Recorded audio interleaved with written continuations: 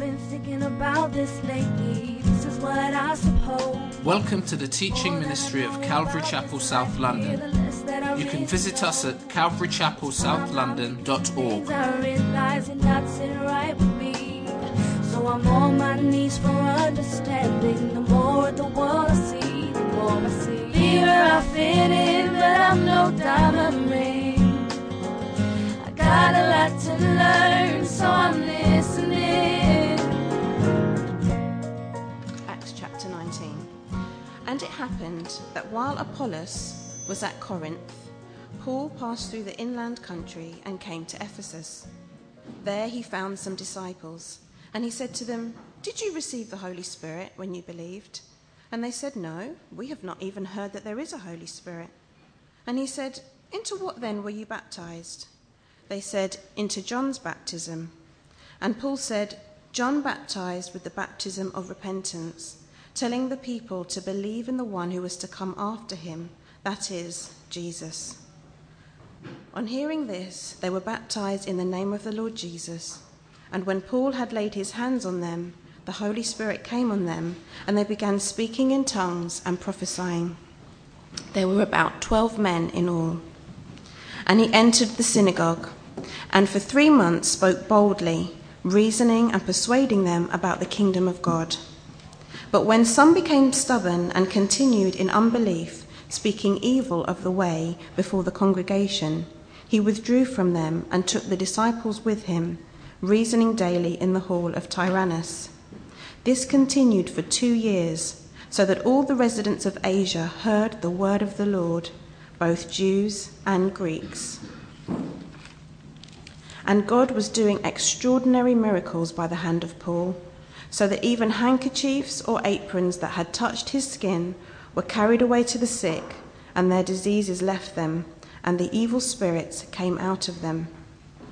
Then some of the itinerant Jewish exorcists undertook to invoke the name of the Lord Jesus over those who had evil spirits, saying, "I adjure you by the Jesus whom Paul proclaims."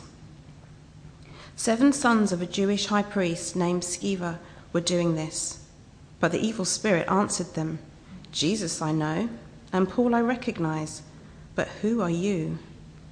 And the man in whom was the evil spirit leapt on them, mastered all of them, and overpowered them, so that they fled out of that house naked and wounded. And this became known to all the residents of Ephesus, both Jews and Greeks, and fear fell upon them all, and the name of the Lord Jesus was extolled. Also many of those who were now believers came, confessing and divulging their practices, and a number of those who had practiced magic arts brought their books together and burned them in the sight of all. And they counted the value of them and found it came to 50,000 pieces of silver.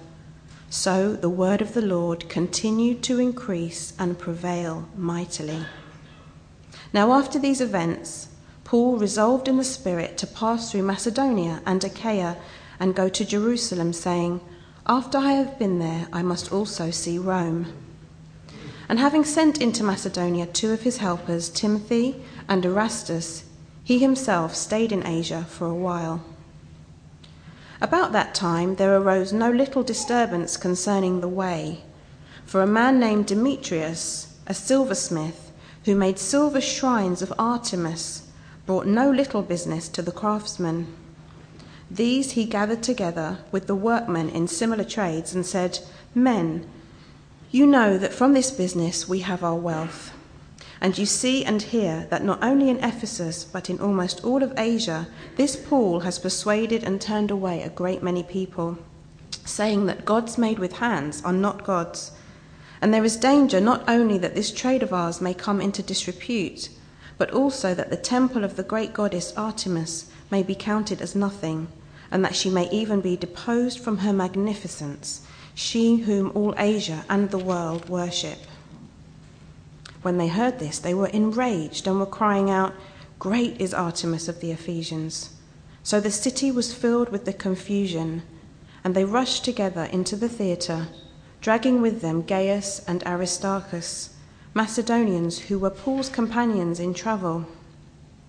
But when Paul wished to go in among the crowd, the disciples would not let him, and even some of the Asiarchs, who were friends of his, sent to him and were urging him not to venture into the theatre.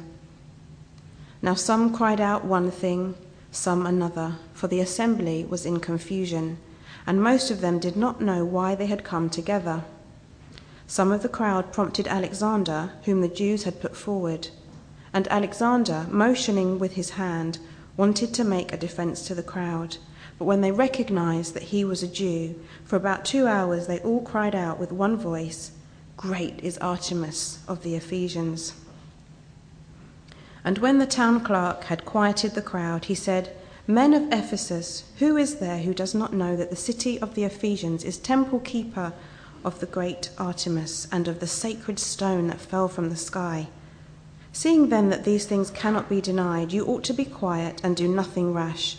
For you have brought these men here who are neither sacrilegious nor blasphemers of our goddess. If therefore Demetrius and the craftsmen with him have a complaint against anyone, the courts are open, and there are proconsuls. Let them bring charges against one another. But if you seek anything further, it shall be settled in the regular assembly. For we really are in danger of being charged with rioting today, since there is no cause that we can give to justify this commotion." And when he had said these things, he dismissed the assembly. Now, we are in Acts chapter 19, and our topic today is Jesus, the King of Ultimate Fighting. Now, I see the fellas smiling. Yeah, this is one for the boys. At least the title is Fighting Talk. And I want to ask you a question as you're kind of getting yourself together, as I'm getting myself together. And the question is, do you believe in ghosts? All right. Somebody said Doppy. Do you believe in aliens? Huh? I've got some resounding yeses. Okay, all right then. Well, you know, the word for ghost is the same word for spirit.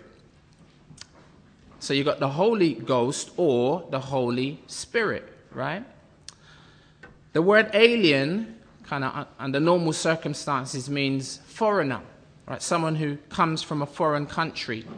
Well, if we're talking about aliens in another sense, like E.T., extraterrestrial, extra means not of, and terrestrial means of this world, this earth. And I'm saying an extraterrestrial being is a form of life assumed to exist outside of this earth and its atmosphere. Do you remember the story of Job? Job had encounters with aliens. If you've read the book of Job, chapter 1 and chapter 2, you know what I'm talking about. Also, Daniel had extraterrestrial experiences, and so did many others throughout the scriptures. Now, you'd be forgiven for thinking that the two main characters of Acts chapter 19 are Paul and a man called Demetrius. And so it may seem because of the frequent mention of their names. Demetrius, at a certain point, seems to be challenging Paul, taking him on, if you like, taking him on in a spiritual heavyweight boxing match, if you like. Verse 24 says, "For a man named Demetrius, who was a silversmith, who made silver shrines of Artemis, brought no little business to the craftsmen. These he gathered together at a certain point with the workmen in similar trades and said, 'Men, we got a problem.' It says, 'You know that from this business we have our wealth.'" And kind of giving away his motive there. Verse 26, "And you see and you hear that not only in Ephesus, but in almost all of Asia," that's Turkey, Asia Minor, "this Paul," his contender, right, "has persuaded and turned away a great many people, saying that gods made with hands are not gods, I mean, who does this guy think he is? Verse 27, and there is danger not only that this trade of ours may come into disrepute, but also that the temple of the great goddess Artemis may be counted as nothing. Can we have that? And that she may even be deposed from her magnificence, she whom all Asia and the whole world worships. So Demetrius, like a boxer, in a pre-fight interview, if you like, he mentions his opponent. He mentions what is at stake financially if this contest is lost. And the fact that this doesn't just have local implications, right? It's not just about Ephesus or even Asia Minor, the greater, wider area. This issue will end up impacting the world.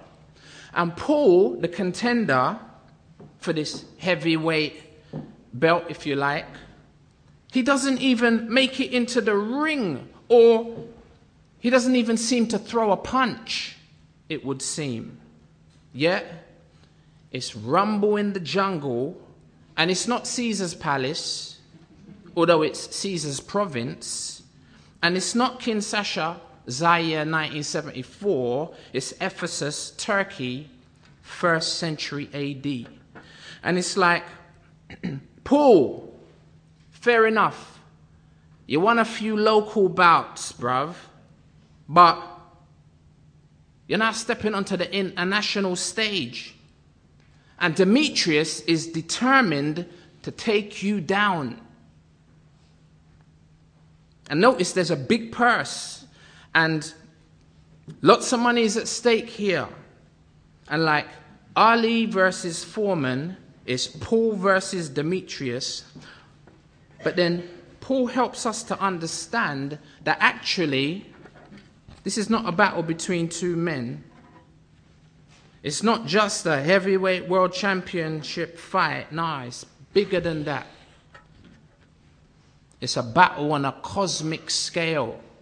It's actually a boxing match on a universal scale in the largest extent between ultimate good and ultimate evil.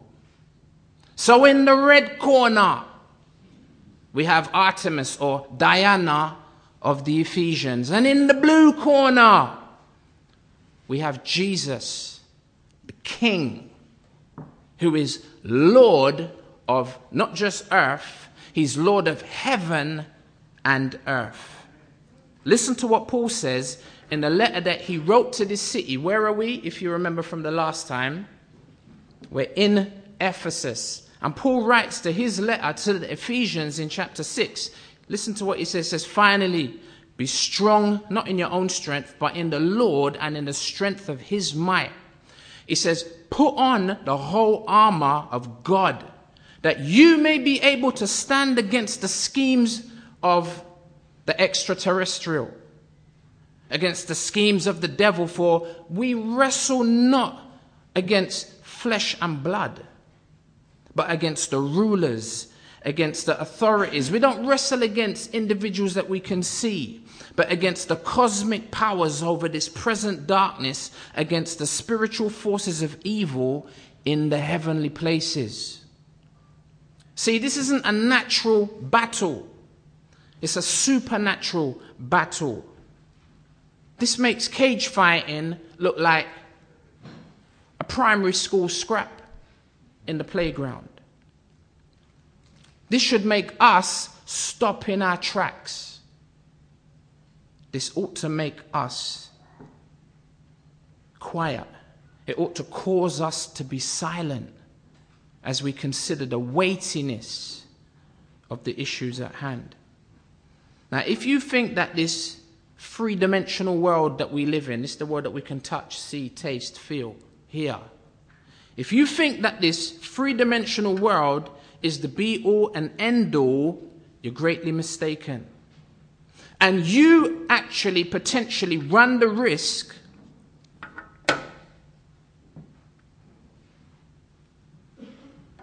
you and me run the risk of doing what Demetrius and his friends do here. That is worship idols. Now we're going to come back to this. But for the moment, let's have a look at Paul's fighting strategy, which is based on a premise. Let me try and explain. Have a look at this. This is the basic order of the universe. It's quite simple. It's not difficult. Can you see who's running things? Who's running the show ultimately? He's the biggest name on the screen. God. That is the triunity, the Father, the Son, and the Spirit working in contiguity, in complete and utter. It's the synchronicity of the Trinity is incredible, and we don't have time to talk about that, apart from the fact that God in three persons runs the universe. Then under God, you have the angels. Now, most of us know that there are two categories of angels.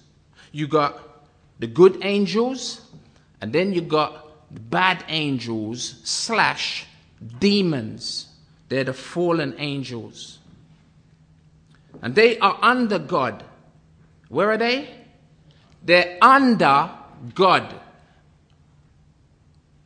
And then under the angels, we have mankind, which is obviously us. And under us, you got the animals. Now, see, this is always in at least Paul's mind and should be in our minds, particularly now as we go to the text. We saw before Christmas that Paul, in verse 1 through 7, was doing what? He was making disciples. Verse 1 through to verse 7. Doing exactly what Jesus commands all disciples to do, which is what? Make disciples. Question: are you a disciple? No. Not if you're not making disciples. You're a disciple if you're making disciples.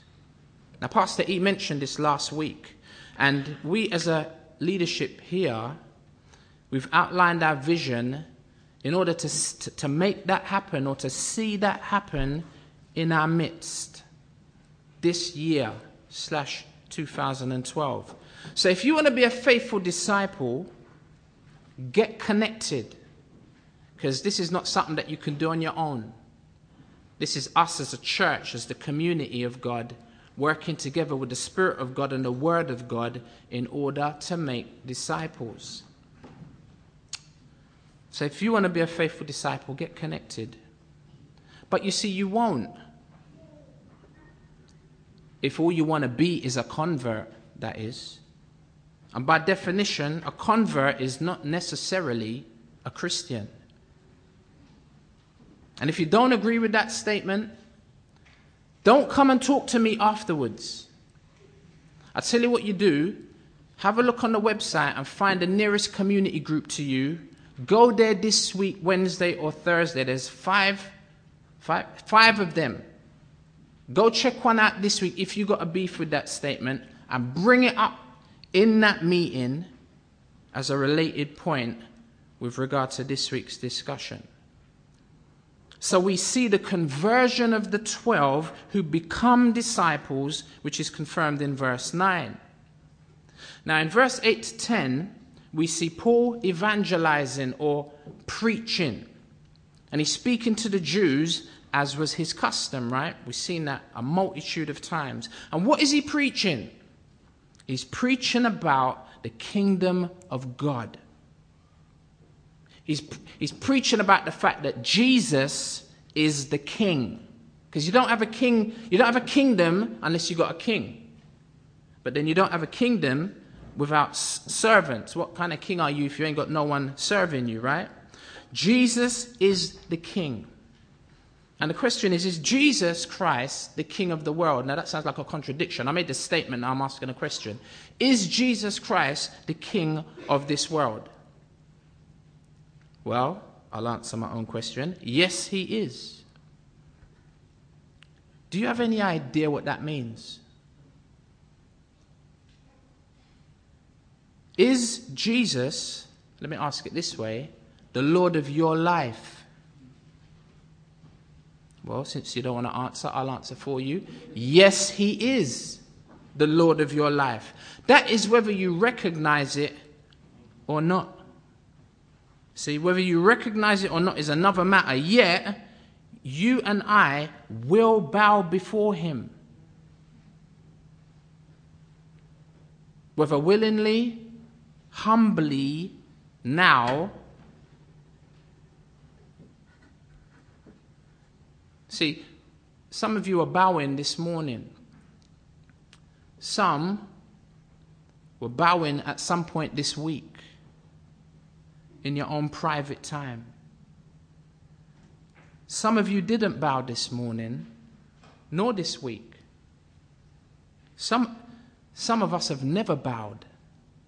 I mean, literally, genuflect. It just means to get on your knees and recognize him as Lord. Recognize him as the King. Now, you talk about kings nowadays, it doesn't have much of a ring to it. It doesn't really kind of make much sense to us today.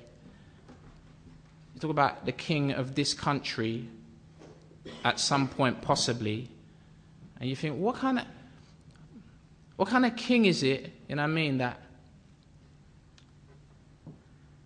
doesn't act in a way that causes individuals to want to be subservient? You know what I mean? But back in the day, when you used to talk about the king, you dare not even, not only would you dare not come into his presence apart from an attitude of subservience, you be careful how you talk about the king when you're not in his presence. Because you don't know who could be listening to what you're saying about the king. But like I said, it doesn't have that kind of ring nowadays. But if you understand that Jesus is the king, you bow. Because you understand who he is. You bow willingly. But see, if you've never bowed, at some point you will. On that day, on the day of judgment, of great terror and horror and fear and dread, when then you begin to understand and appreciate who he is, you will bow. And very often I used to say, if you don't bow willingly now, God will make you bow on that day. I don't really say that now. Because God's not even going to have to make anybody bow on that day.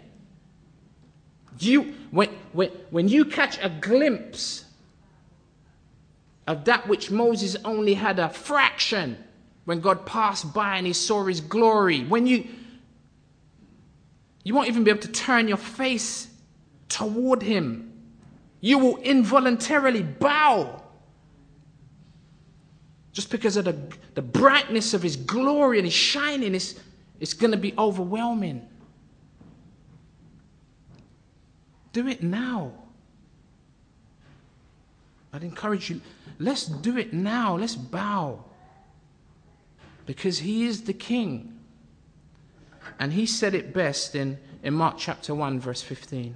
It says, and Jesus came into Galilee proclaiming the gospel of God. That's the good news about God. See, it's good news that we appreciate now that he's the king. That's good news. That's what Jesus came proclaiming, verse 15, and saying, you know what? This is it. I mean, that was that. I mean, this is talking about 2,000 years ago, and this is still it. The time is fulfilled, and the kingdom of God is at hand. That means it's within your reach. Submission to the king. Therefore, repent and believe in the good news. Do it now, says Jesus. So this is the message that Paul is preaching at the end of verse 8 of our text. He's preaching the kingdom of God. Can you see that? in verse 9 through 10, the Jews stubbornly, I don't know how, they stubbornly resist the message and even begin to speak evil of the way, which was a term that described the Christian movement, the church, the Christian ethos. Are you in the way, one would say? Are you of the way, someone might ask.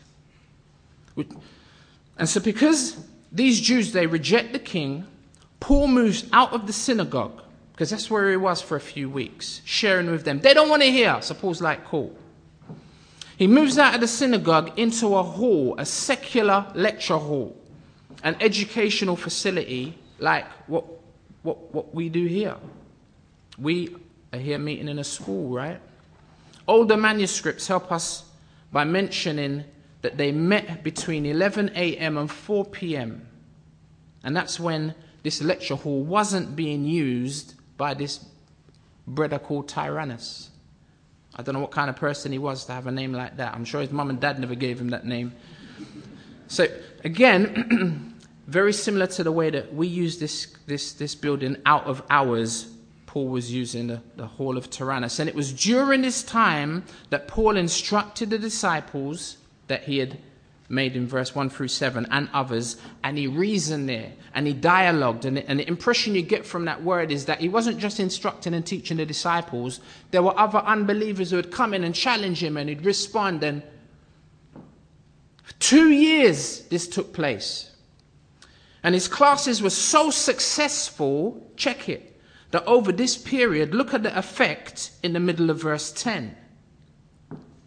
It says, so that all the residents of Asia, not just Ephesus, Asia, that's the whole of Turkey, that whole Asia Minor, modern day Turkey area, massive area geographically. It says all the residents of Asia heard the word of the Lord, both Jews and Greeks. I mean, can you begin to see Paul's fighting strategy? See, it's the art of fighting without fighting. Not with swords and spears. Those are physical weapons. They're useless. At least in this battle that Paul is fighting in, that you are fighting in, that I'm fighting in. Them weapons are useless. Paul's using preaching and prayer. Now, see, if you don't understand the king and the kingdom of God, you ain't going to understand weapons like preaching and prayer. Oh my gosh. Back in Ephesians 6, describing his offensive weapons, Paul says in verse 17 through to 19, he says, and the sword of the Spirit. Forget what you got there, you Roman centurion. Forget that. But like that, I got a weapon, and it's the word of God. Hebrews 4 says it's powerful. It's sharp. It's alive. Piercing, dividing, asunder, soul and spirit and the joints and marrow. And it's a discerner of the thoughts and the intents of the heart. The word of God leaves you. You get sliced by the word and you don't even know you get sliced. Till you walk out and you find your shirt wet, bleeding. Hopefully, you might leave here today, no effect. The word ain't got no effect on you. You walk home tonight, you're lying in your bed and the Holy Spirit illuminates something. You're like, wow, I got juked today. I never even realized it. Hopefully. Innit, Panache? That's what we want, innit? Where was I? The sword of the Spirit, which is the word of God. Verse 18, praying at all times in the Spirit, with all prayer. One of the types of prayer was mentioned this morning by Pastor E. All kind of prayer and supplication, to that end keep alert with all perseverance. Why, Paul? You make it sound like it's serious. Well, it is serious. You're in the fight of your life. Well, at least Paul is. He says, with all perseverance, making supplication for all the saints and also for me, that what? See, weapons. That words may be given to me in opening my mouth boldly to proclaim the mystery of the good news, the mystery of the gospel, the mystery about this kingdom and about this king.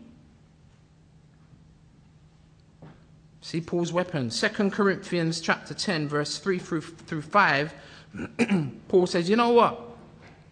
Don't watch me. He says, for though I walk in the flesh, I'm not waging war according to the flesh. You might see me walking up and down in this three-dimensional environment. But I don't fight on that basis. He says, look, you see me? He says, like the Matrix. Like Inception. Man's is fighting on different levels. Verse 4, for the weapons of our warfare. Yeah, that's fighting talk. The weapons of, more time people look at you, well, you're a Christian. Like Christians are weak.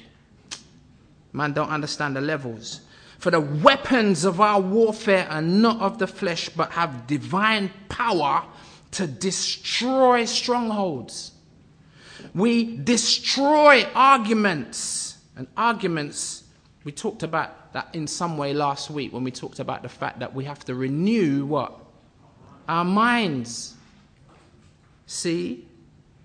Because he talks about every lofty what? Opinion. These are thoughts raised against the knowledge of God. And take every what? Thought captive. You see where the battle is? See? The battle is in the mind and it's in the realm of the spirit. And you better be drawing for the right weapons. Otherwise, you are going to get murked. You hear people use that word, right? Come from the word mercenary. A lot of the time we use words, we don't even know where they come from. You know what I mean? Like, oh, you G'd him up. Where's that come from? Ah, see? Back in the day, back in my day, you grassed him up. That's where it come from. I don't know where the grass comes from, but...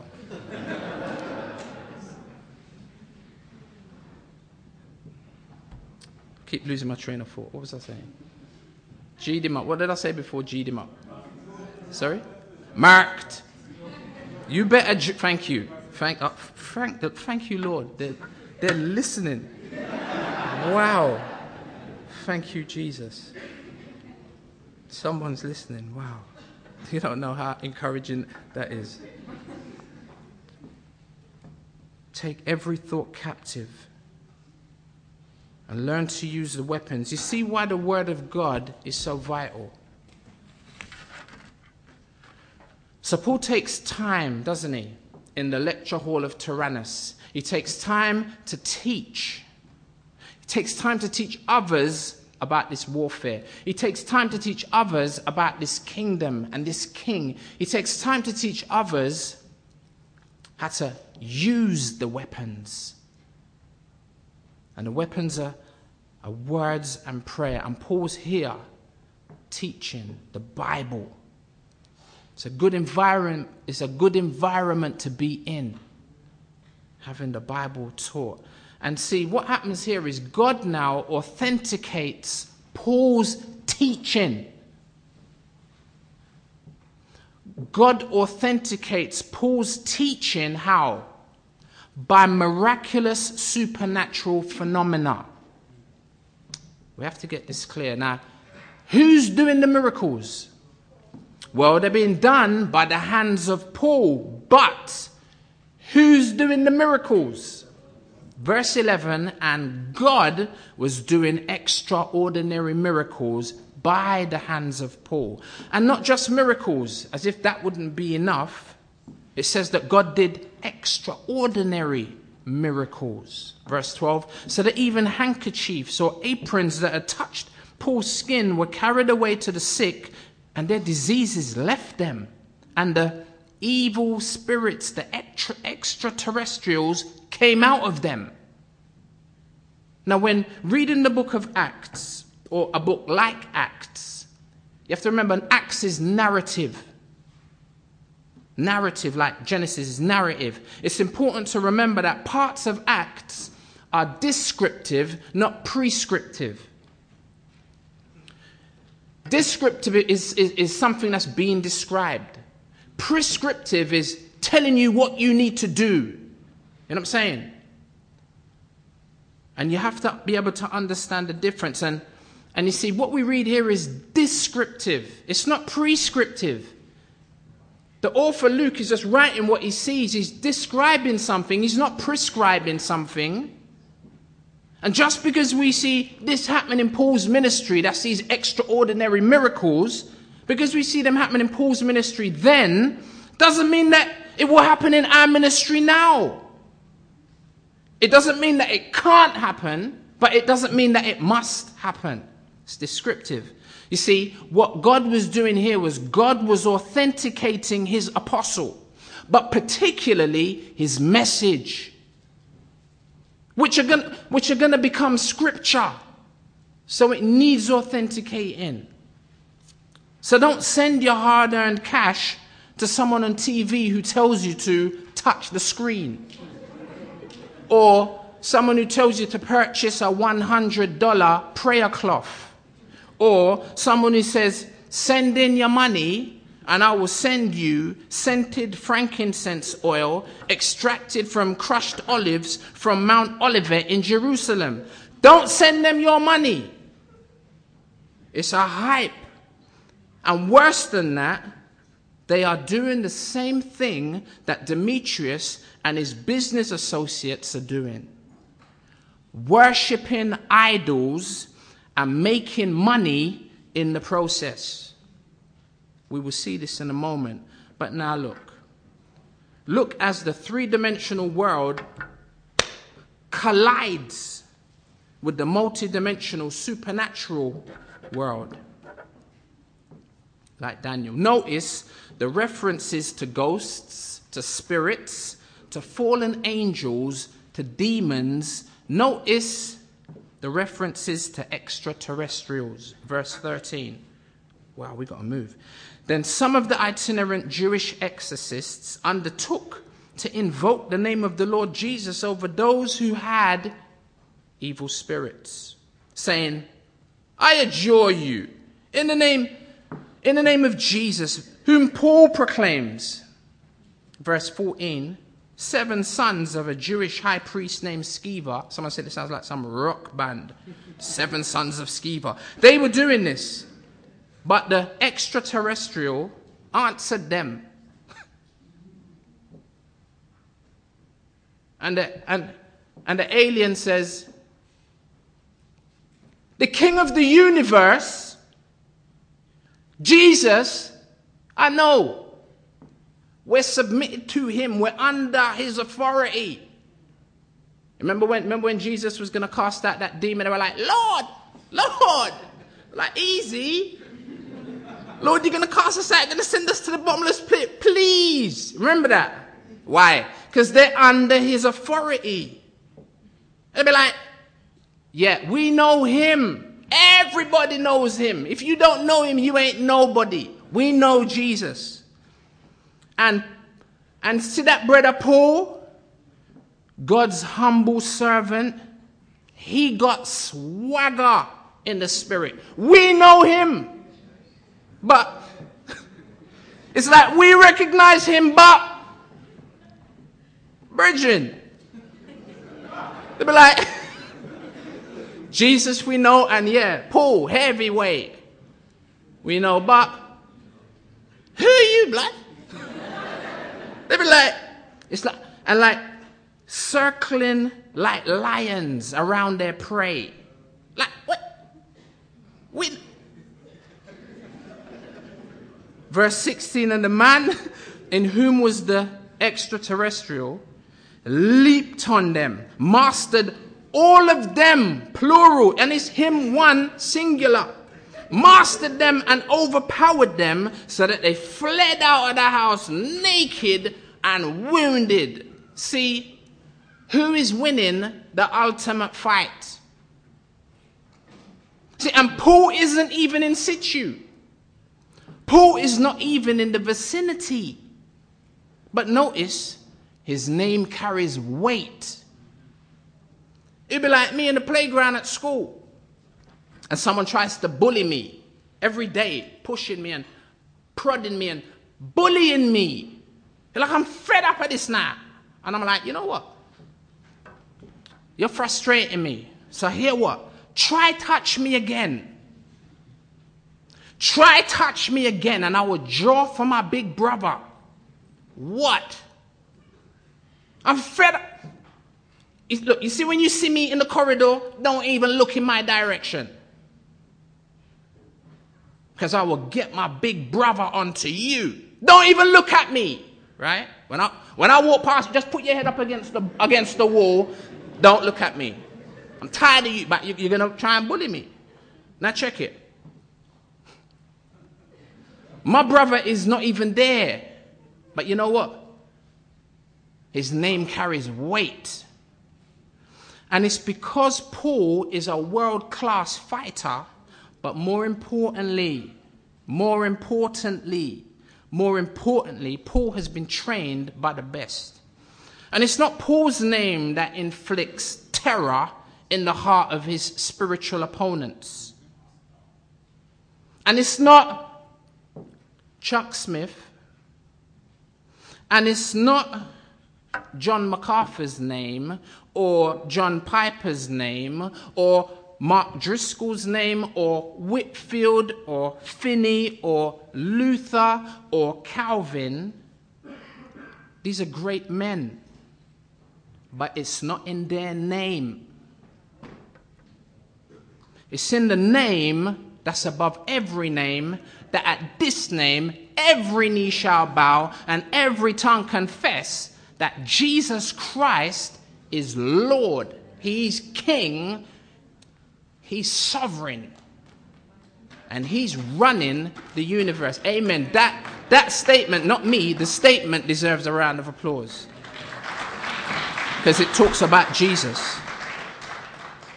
His name. See, it's in the name of Jesus, that we have the victory. See, who's winning on points at this point? The King, the heavyweight champion of the universe. I was going to put up some pictures, but it would detract from his glory. Okay, you look at a man, you'd be like, yeah, but nah. The heavyweight champion of the Jesus, he's able to defend his own name, unlike what we're going to see in a minute. Verse 17, and this became known to all the residents of Ephesus, both Jews and Greeks, and fear fell upon them all.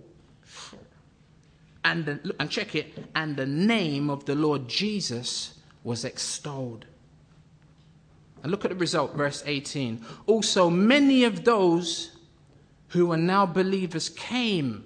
Now you know that something's happening because they came confessing and divulging their practices. I mean, everyone is shook. It's like Jesus. It's a straight Jesus, fam. You get me? What? You never heard what happened? Listen. Some demon brother jumped on some brothers last week. Bang them up.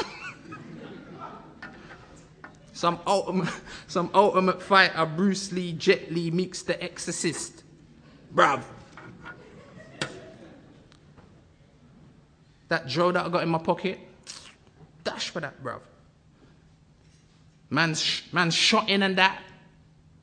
Man's is going church blood. See, that's the effect that this is beginning to have. People don't stop smoking drugs. People don't stop shotting drugs.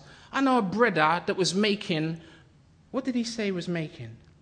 He was making in excess of £1,000 a week.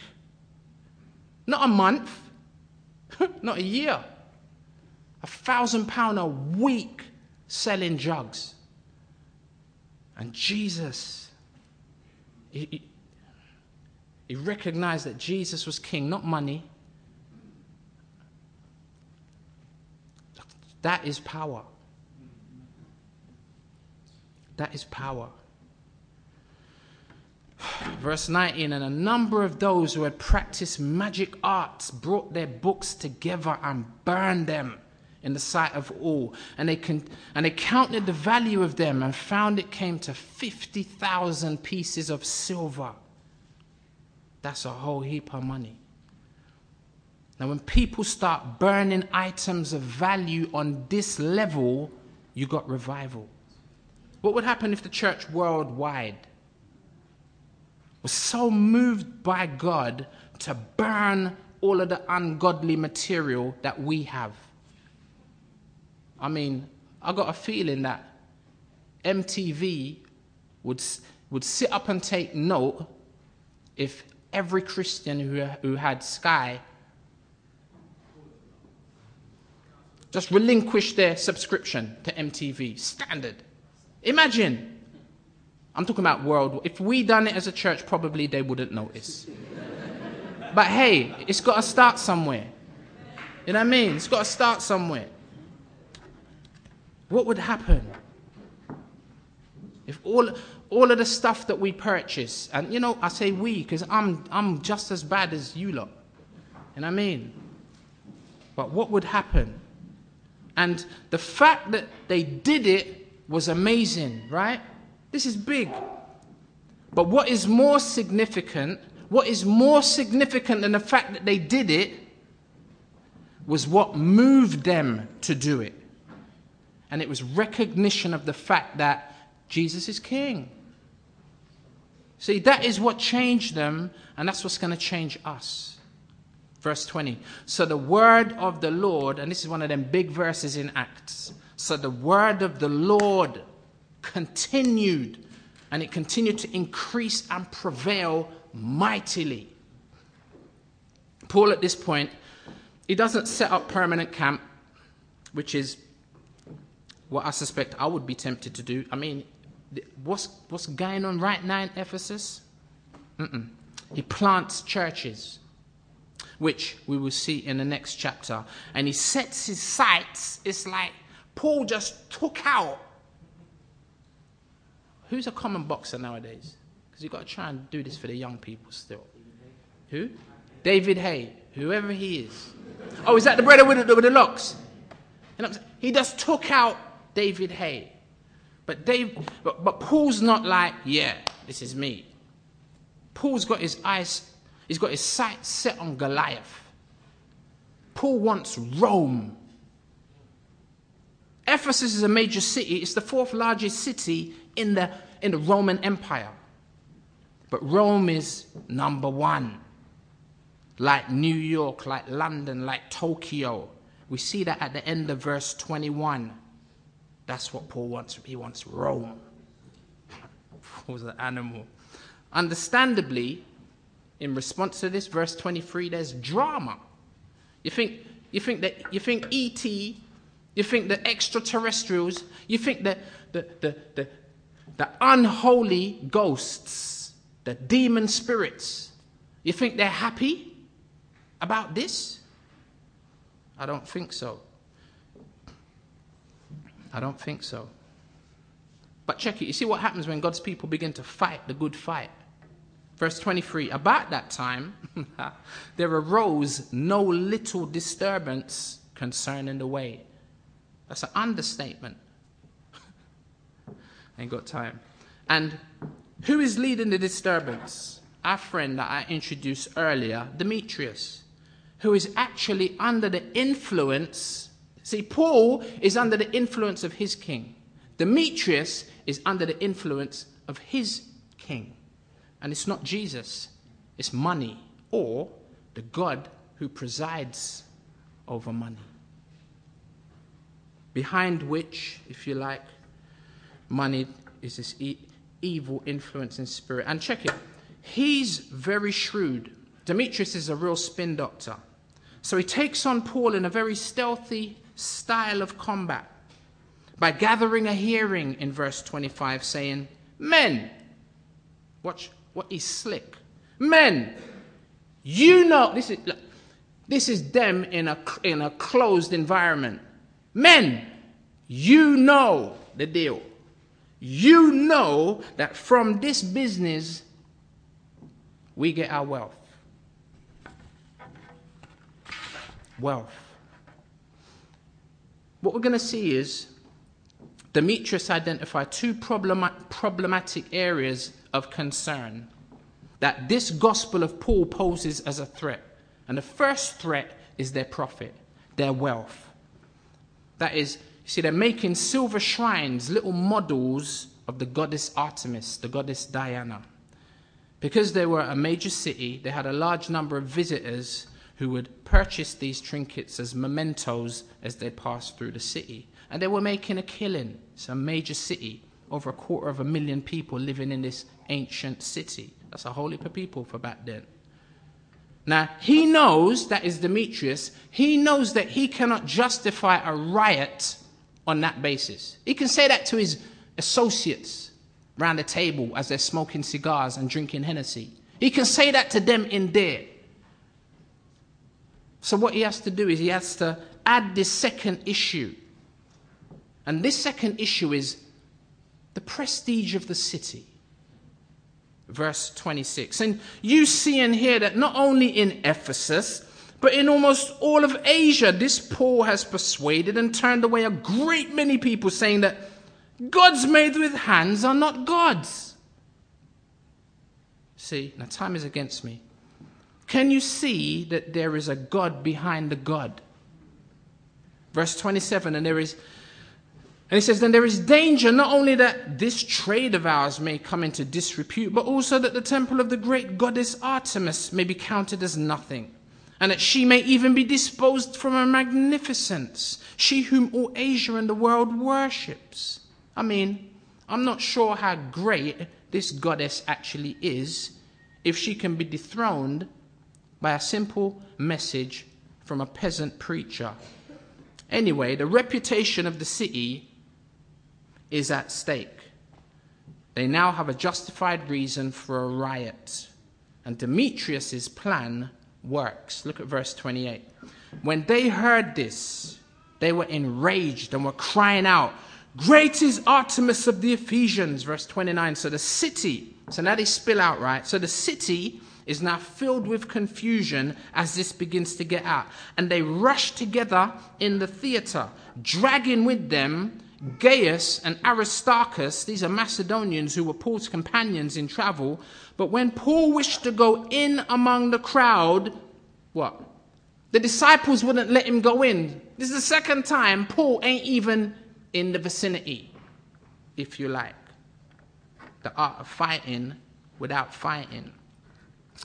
So for the second time, we see that Jesus, the real God, is able to fight his own battles. Verse 31, and even some of the Asiarchs, that's some of the chief leaders in Asia, Paul's friends, right? They sent to him and were urging him, Paul, don't venture into the ring. Don't enter into the theater. Don't get in the ring with these guys, Paul, they say. Verse 32, now some cried out one thing, this is the crowd now, some another, for the assembly was in confusion. It kind of reminds me about all the kids that have been going to kind of protest about the hike in university fees. I don't know if you've seen some of the footage, and some of them don't even know why they're there. Some of them ain't never going to go uni. You know what I mean? It's just an opportunity to riot, you know what I mean, and cause trouble. Now, don't get me wrong, I'm not saying that they shouldn't protest and so on, but you get my point, right? The assembly's in confusion, and most of them did not know why they had come together. Some of the crowd prompted Alexander, whom the Jews had put forward, and Alexander, motioning with his hands, wanted to make a defense to the crowd. But when they recognized that he was a Jew, for about 2 hours, they all cried out with one voice, great is Artemis of the Ephesians. You think, 2 hours? I mean, the only thing that comes close to that, in my opinion, this is worship. They're worshiping in a stadium. It reminds me of a football match. You ever seen them at a football match? With their hands raised, singing songs to their God. Now, I'm a man, I like football, but I don't take it that far. Singing songs together in unity. hugging up people that they don't know. Paying their tithes on a weekly basis. It's called a season ticket. Don't tell me that that's not worship.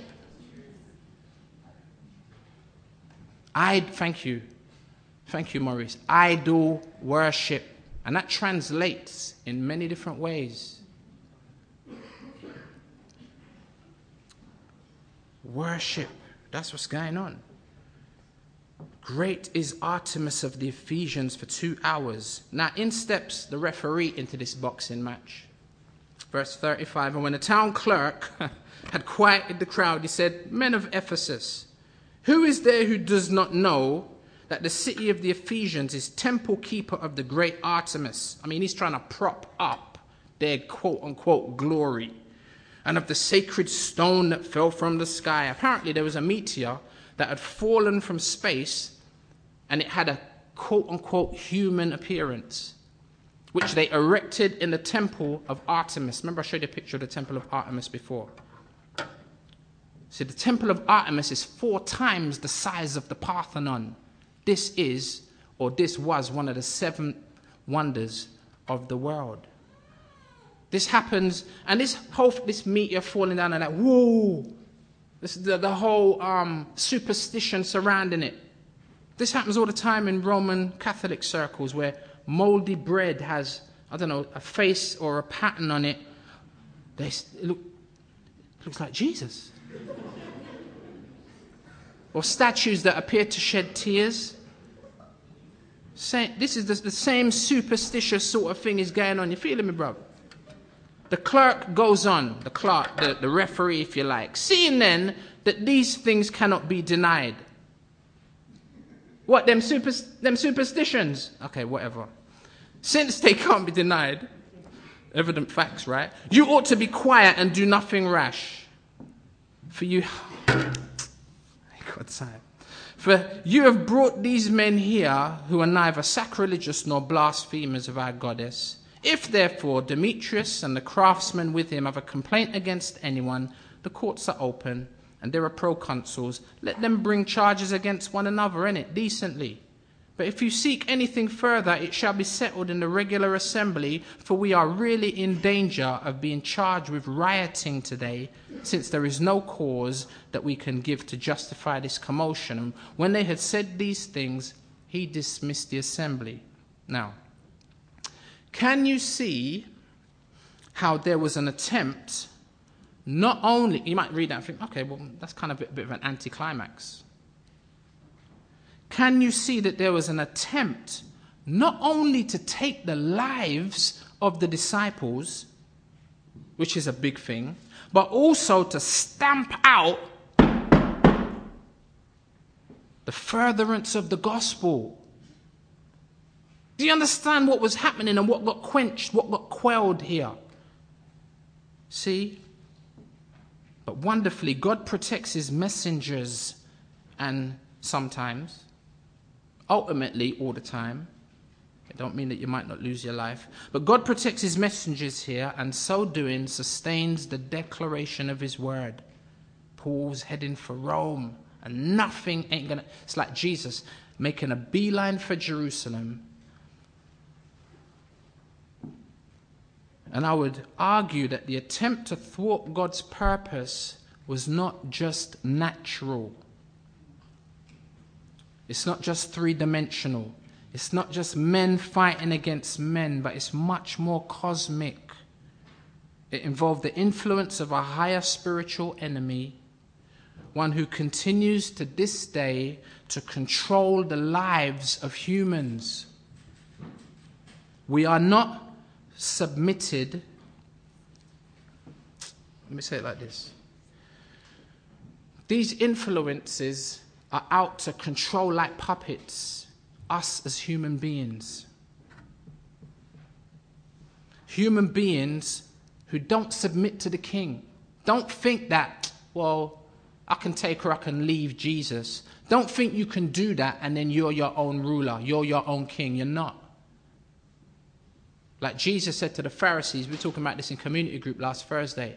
Like Jesus and the Pharisees, they thought that they were repping God until Jesus said, actually, no, your father is the devil. See, if God is not controlling your life, who is? One who continues to this day, that is the evil one, to control the lives of humans who are not submitted to the real king, but worshipping other gods who are not gods. Worshipping idols like money and status and career, or a partner, or property, or pleasure. You know, two parents, a couple weeks ago, went to court and went to prison because they neglected their child playing computer games. And you don't even hear the half of it. The computer game they were playing, they were looking after a child in the game. And their 18-month-old daughter died of starvation because they were spending up to 20 hours a day playing video games. It says in 1 Timothy chapter 4 that in the last days people will be lovers of pleasures rather than lovers of God. That is an idol. See, for Demetrius, it was profit and prestige. Are these things idols in your life? And if so, how do they affect you? Are you controlling them, or are they controlling you? And who is actually behind it all, pulling the strings? Are you submitted to the king? Let's pray. Father, we thank you so much for your consistent and often encouragement. But we also thank you that as a good father, we're calling you Father. As a good father, sometimes you have stern words for us. You have words of warning. And you're a good dad. And because Jesus is our king, he's your king, Psalm 2. He's the king that you've set up to rule and to reign. You've given him all power and authority. Help us to submit to him. Help us to make him Lord of our... Not just Jesus is my Savior, but then I live like the devil. No, Jesus is my Savior. I cannot live any other way other than to submit to him as my Lord because of how good he's been to me. Father, I pray that you'd help us to understand and recognize just the glory of your kingdom, the glory of your person, and that all other false idols and false gods would just pale into insignificance.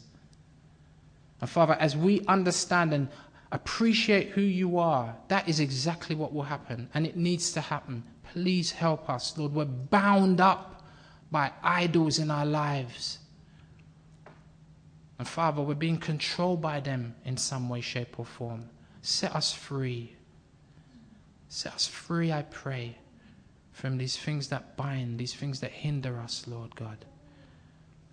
And that's going to happen as we use the weapons that you've given us to cut those strings, draw for the word of God and cut those strings that the extraterrestrial demon powers that rule the principalities of the air are trying to control us with. Help us to use your word, Lord, and free our minds, Lord. Help them to be renewed in order that we may be able to appreciate what is the good and the perfect and the acceptable will of God, that we might give ourselves as living sacrifices, holy and acceptable to you, which is only reasonable.